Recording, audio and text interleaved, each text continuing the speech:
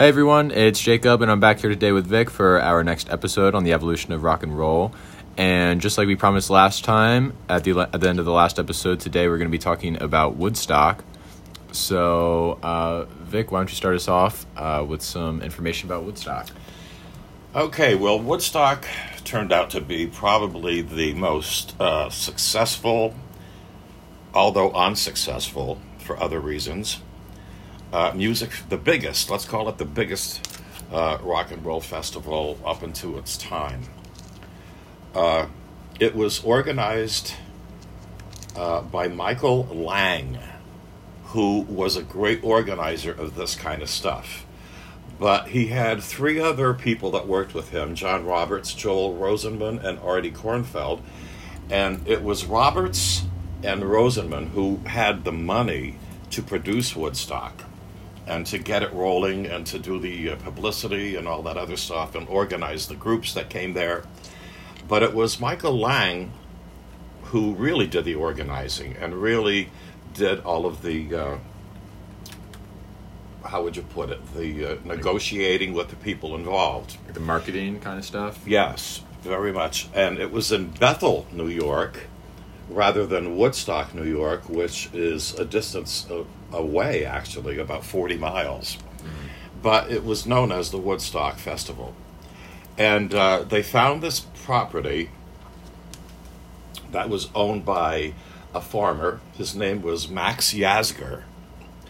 And Max Yasgur was probably in his 50s or 60s at the time. I don't know, but he thought that this would be just great. So they arranged between all of them to come up with a 3-day event, and it was August 15, 16, and 17. And they started booking all of these people to do this. Now, there was a lot of people that were asked to be a part of this Woodstock Festival who turned them down, which we'll get to in just a minute. So let me get to this. It turned out to be such a great event that Warner Brothers decided they were going to film almost every aspect of this event, which went on to win the Documentary Academy Award the following year for the best documentary. And they had all sorts of different acts booked for this. So it was something musically to please everybody. There were folk singers, there were rock and rollers, there was Latin music, there was everything.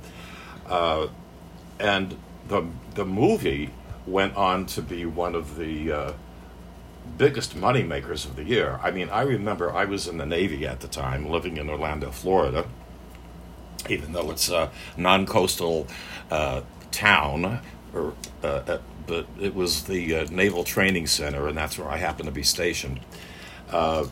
So anyway, Joni Mitchell, who didn't even perform at Woodstock, wrote a song called Woodstock, which was picked up by Crosby, Stills, Nash, and Young, and they recorded it, and I love the words to this. I know when I taught my class, I always would say these words, because Joni Mitchell to me is one of the greatest poets of all time.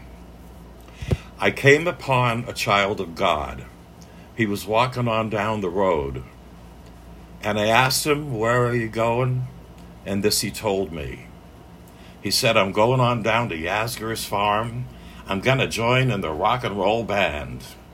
I'm going to camp out on the land and try and set my soul free."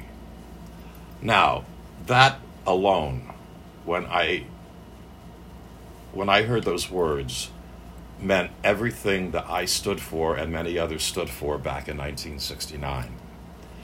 And of course, it was recorded by Crosby, Stills, Nash and Young, and it was released into the film. That was released a year later. By the way, the film runs 3 hours, and I think you can even get a longer copy of that, the director's cut, which I happen to have, that has a lot of the acts that were not able to be put in. I mean, it was a 3-day event, so not everybody is included. Geez, 3 hours. In those 3 hours, yes. Now, here's the funny thing. Bob Dylan was living at Woodstock with the band. the group, the band, after his motorcycle accident, and yet he didn't go to Woodstock. He didn't appear at Woodstock, and neither, I don't think the band did either. But the opening act for Woodstock was Creedence Clearwater Revival. Well, I should say they were the first to sign. And they signed up to perform there for $10,000. Now, I never really tried to put this on paper or in a computer or any other way to figure out. If they were paying the band or the Creedence Clearwater Revival $10,000, and they had all of these acts, there were 30, I think there were 30 some, close to 40 acts, and how in the world, with a daily admittance ticket of $6, were they supposed to make any money to do this? Well, I don't know if they were really thinking when they did this, but I think I would have charged, the tickets for the event for 3 days was $18. So there you go. You guys can do the math on that. Well, I think I'd rather ignore it because of the fact that it didn't seem... I think I would have went for a little more money, especially now since concert tickets go for hundreds of dollars per person. It's... well, what can you say? So anyway... a lot of people were against the event, especially the people who lived in the area. It was a farming community, and people were afraid that things would turn out the way they did at Altamont with the Rolling Stones. Yeah, with the Rolling Stones, and maybe violence and all sorts of things. But Woodstock really did turn out to be 3 days of peace and music. And the thing is, they even had a logo that they came up with, which was a bird sitting on the neck of a guitar, and that became the symbol of Woodstock. And traffic jams going to Woodstock, because once you leave the metropolitan area of New York, it gets to be country roads and stuff like that. And just like Altamont, there was traffic backed up and backed up and backed up, like you can't even imagine. And the music ran for 24 hours straight, which I thought was interesting because, where do people sleep? Where do you go to sleep? I don't know. I guess they didn't. Some of them didn't. Some of them didn't, probably for 3 days, yeah. So the lineup read something like this. I won't mention everybody, but I'll mention the ones that were in the movie. Richie Havens, Arlo Guthrie, Joan Baez, Country Joe McDonald, John Sebastian, Santana, Canned Heat, and Jefferson Airplane, and The Who. Now, what I'm going to say is that there were others that were on the third day, and of course, the incredible Jimi Hendrix, Sha-Na-Na. But these are some of the people. Oh, and Joe Cocker, who gave an incredible performance of With a Little Help from My Friends, which was composed by the Beatles. Now, the ones that were not included in the movie that should be mentioned, I will mention.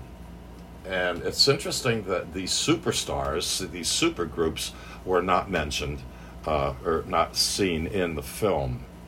The Grateful Dead, Creedence Clearwater Revival, Janis Joplin. By the way, Sly and the Family Stone were in the film. Let me see. 10 Years After was in the film, yes. And the band did perform, but they were not in the film. Blood, Sweat, and Tears.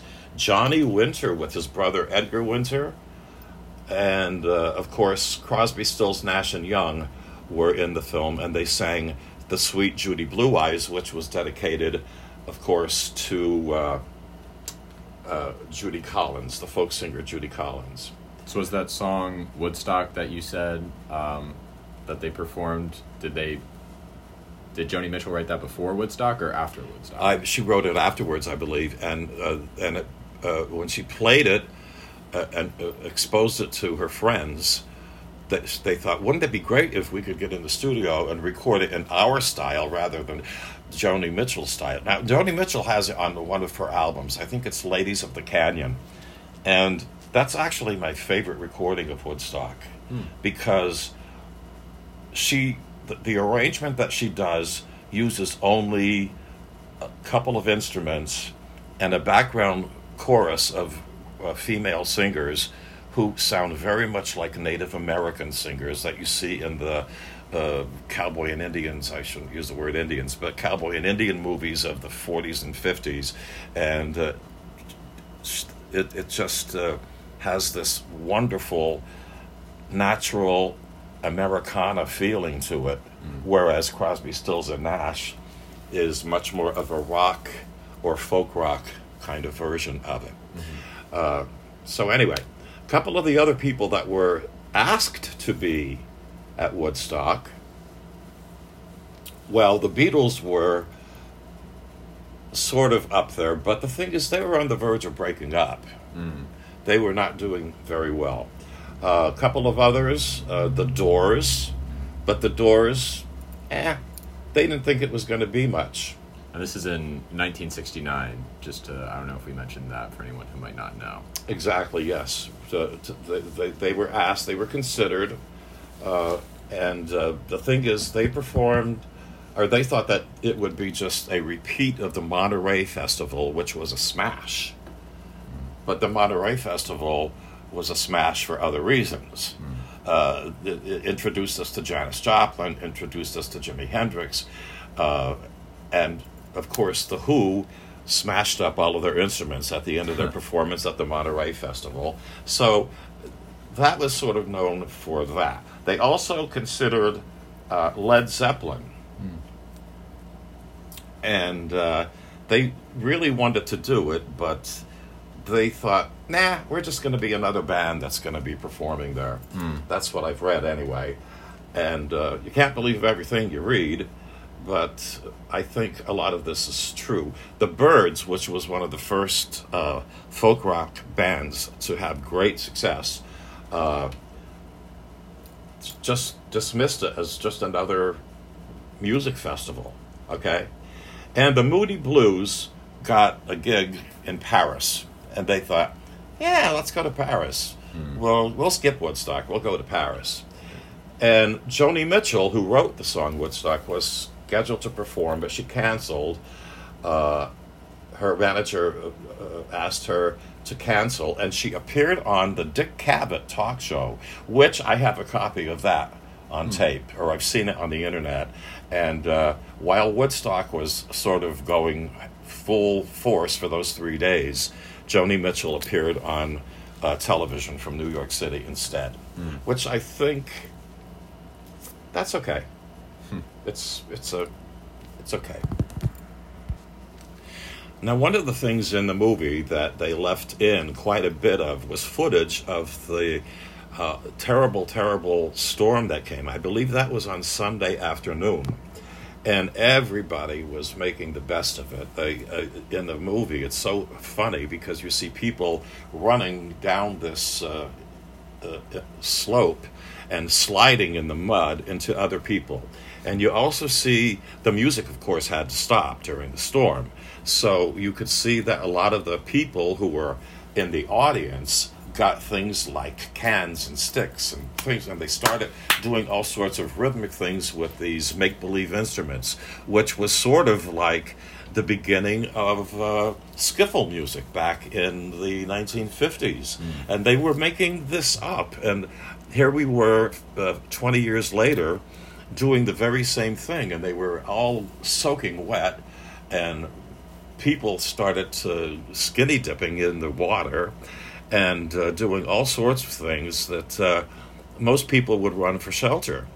But everybody was just enjoying the mud and the whole natural nature at its if you want to call it the worst. But to these people it wasn't. They made the very best of it. You know, Jacob, I think I made a little bit of an error earlier. I think I implied that Altamont was before Woodstock, the Rolling Stones concert, but that's not the way it was. Woodstock came first in August of 69, and in December of 69 came Altamont. And in fact, they labeled the Altamont concert as Woodstock West. So I hope I made that a little clearer. Anyway, I would like to bring up a couple of other things that a lot of people don't know out there, unless you try to find information like I did. The population of Bethel, New York was 2,366 people at the time of Woodstock. Santana, I have to tell you, Santana gave probably one of the most exciting performances I've ever seen on film. The song was called Soul Sacrifice, and of course it had all those Latin rhythms and conga drums and bongos and all sorts of things, plus an incredible guitar solo by Carlos Santana. And it's probably my favorite performance, if I'm looking for excitement, that is, on the Woodstock film. Let me see. Some other interesting things. The Grateful Dead were paid $7,500 to perform at Woodstock. And The Who were paid $11,200. Yikes.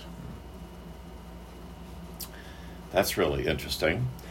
And according to what I read on the internet, which I hate to quote the internet because I don't know if I want to believe everything there, but a woman's group from the Jewish Community Center of Monticello, New York, descended on Woodstock with 30,000 sandwiches for people who needed food.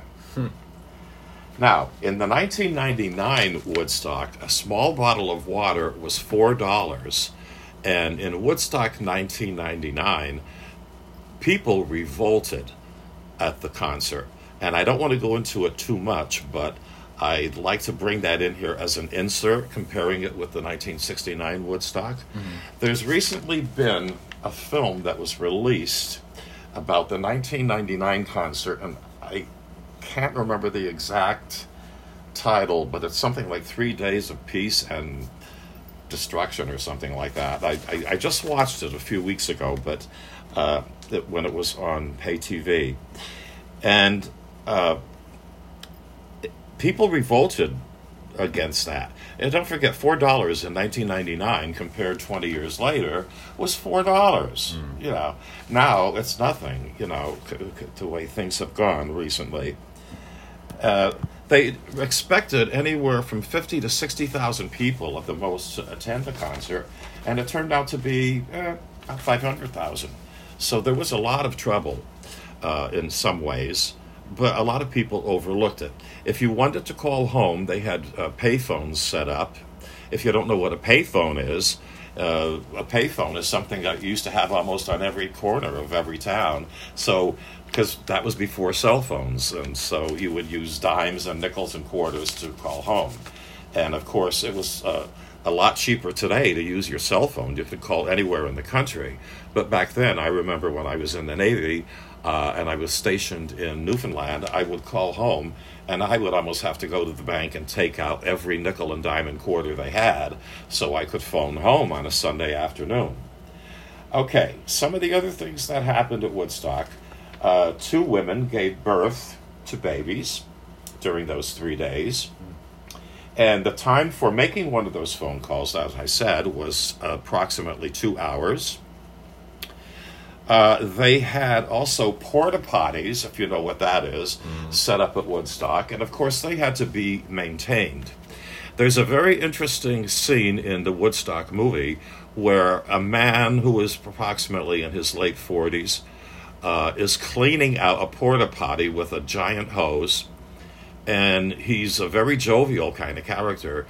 And he says, I'm very proud of these people who came here to Woodstock, these young kids. He said, my son is actually here. And as he's going from one porta potty to the other, he says, and I also have a son in Vietnam. And it's, very glad that they left that in the film, because back when the film came out, so many young people were totally against the Vietnam War that it was great to hear something like that. It makes you think in both directions. If you were leaving New York City to go to Bethel, it took approximately, to go the 98 miles, 8 hours. Wow. And I think that's just the Lincoln Tunnel. No, I'm only kidding. If you wanted to buy a ticket for a single day, it wasn't exactly $6, it was $8. But if you wanted to get a ticket for all 3 days, it was $18. So, of course, you had to get a deal. Yeah. 13 months after Jimi Hendrix did his performance at Woodstock, which actually was, wait till you hear this, Monday morning. It wasn't scheduled to go until Monday morning, but the sun came up and Jimmy wasn't on yet, and so he played. Now, he played for approximately maybe 40,000 people. Everybody had already left. They were all going home by this time. And Jimi Hendrix, and thank God we have it on tape, played the Star-Spangled Banner, and it became very, very symbolic of his life. But 13 months after he performed that on Monday morning at Woodstock, for just a handful of people, if you want to call it that, he died. So, a month later, Janis Joplin died. Well, it's... and by the way, in case you were into marijuana, $15 was the price for an ounce of marijuana. I wonder what it would be today. Let me see. There were 31 acts that appeared on the stage at Woodstock. And the thing is, there was sometimes a lot of time between one act and the other till they took down the instruments from one group and put up the instruments and also the settings for the next group. There were 36 nurses who treated 6,000 patients at Woodstock, and there were 50 doctors who were flown in from New York City on Saturday, August 16th, to help take care of anything that may have happened, such as drug overdoses or... Oh, by the way, there were 3 deaths.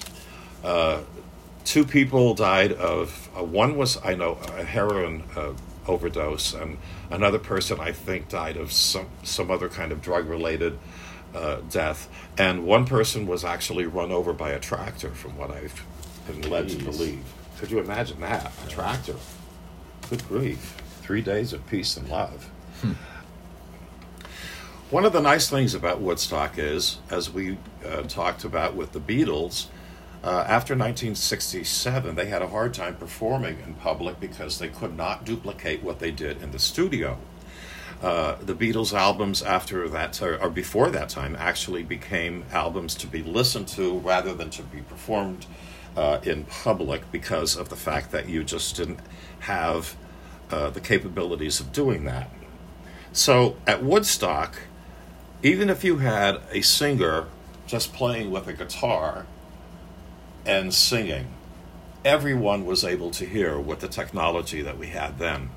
And some of those people were John Sebastian, who just played the guitar and sang, Arlo Guthrie, who played the guitar and sang, Joan Baez, who played the guitar and sang. And by the way, the nice thing about Joan Baez is they have a little bit of an interview with her backstage at Woodstock where she was talking about her husband, who was serving time in jail for protesting the Vietnam War, as so many people did back then. I think it's very interesting that Peter, Paul, and Mary were not at Woodstock, but they were not. And another one was Richie Havens. Richie Havens did a very elaborate and exciting set, and the audience just ate him up. They just thought he was terrific. Now, one other person I would like to say before I do, though, most of the people who performed at Woodstock are still around today. Now, we're talking 52 years ago, and not everybody was a teenager performing at Woodstock, but a lot of them are still around today, and I think that that's really great. But there are a couple, of course, that I would like to mention, as I mentioned with Jimi Hendrix and Janis Joplin, who unfortunately met with a very sad ending. But another one who passed away just a few years ago was Alvin Lee. Alvin Lee of 10 years after. He gives this tremendous performance at Woodstock. And of course, he's a very, very blues-oriented guitarist and singer. And I really feel that he didn't have to pass away, except that he went into the hospital for an operation, and he did not pull through the operation. I think he succumbed to some problem with anesthetics. You know, as I mentioned earlier, Woodstock 69 was definitely 3 days of peace and music. And in approximately the year 2001, maybe 2000, I was giving a lecture in my class about Woodstock 69, which covered just about everything that we mentioned here today. And I said there was very little known back then to me about Woodstock 99, but I said to my class, is there anyone in here who went to Woodstock 99? And a young man sitting in the last row of the class raised his hand, and I don't remember his name, but I said, what was it like? He said, oh God, he said, it was chaos. It was absolute chaos. People were rioting and throwing things and setting fire to things, and it was all because of things like paying $4 for a small bottle of water, or whatever price he mentioned for a hot dog. He said, if you didn't go there with a lot of money, he said, you were being taken advantage of by this time. And I said, wow, it must have been a big difference from prices of 1999 and today, which is the year 2021. And I suppose that's very true. I can kind of remember going to restaurants and paying $4.99 for dinner, and now you go to restaurants and it's like $29.99. But I could see how a lot of young people who were just excited about going to a big event and feeling like they were being taken advantage of could very easily join that bandwagon, as I'm sure people do in lots of situations where they're protesting various things. For instance, the January 16th, 2021 riot at the nation's capital, or people even in other countries who are protesting for their rights. It doesn't take a lot to influence people. Especially, you call that mob mentality or something? Yeah, it's a form of mob mentality. Mm-hmm. Yeah, it's a shame, but that's the way things are, and we kind of go sometimes with the flow of the public or the flow of what's in the back of your mind. Like, yeah, I'm going to go and I'm going to do that too. I'm going to go out there and give and voice my opinion and speak my mind. And that's one of the things of human nature that I think we should all step back and make a judgment of our own beliefs and stick with them. and get some hindsight before you do something. Yeah, because a lot of people. Oh, by the way, I heard today. This is the 2nd of August, 2021, and I heard today on the news that a third officer who was protecting the nation's capital on January the 6th of this past 7 months, committed suicide today. Wow. So that was definitely a very traumatic experience for these men, as it was, I think, for a lot of other people. And it can very easily sway your opinion one way or the other, depending on whether you're right or left or right. And I would just like to say, I'm not a philosopher, but I would like to say, let's all think before we do some of the things that we do. Yeah. Yeah, think it out and judge who you are and where you're coming from. And I think that's one thing that Woodstock did that was for the good of people. Everybody seemed to be, this is what love is. This is what 1968, the year of love, brought us in 1969 through the beautiful and exciting music of the time. And, well, to me, that wraps up Woodstock. Yeah. Well, thank you everyone for listening. I think that's about all the time we have for today. I hope you enjoyed listening about Woodstock, and we'll have a new episode coming out soon. Bye.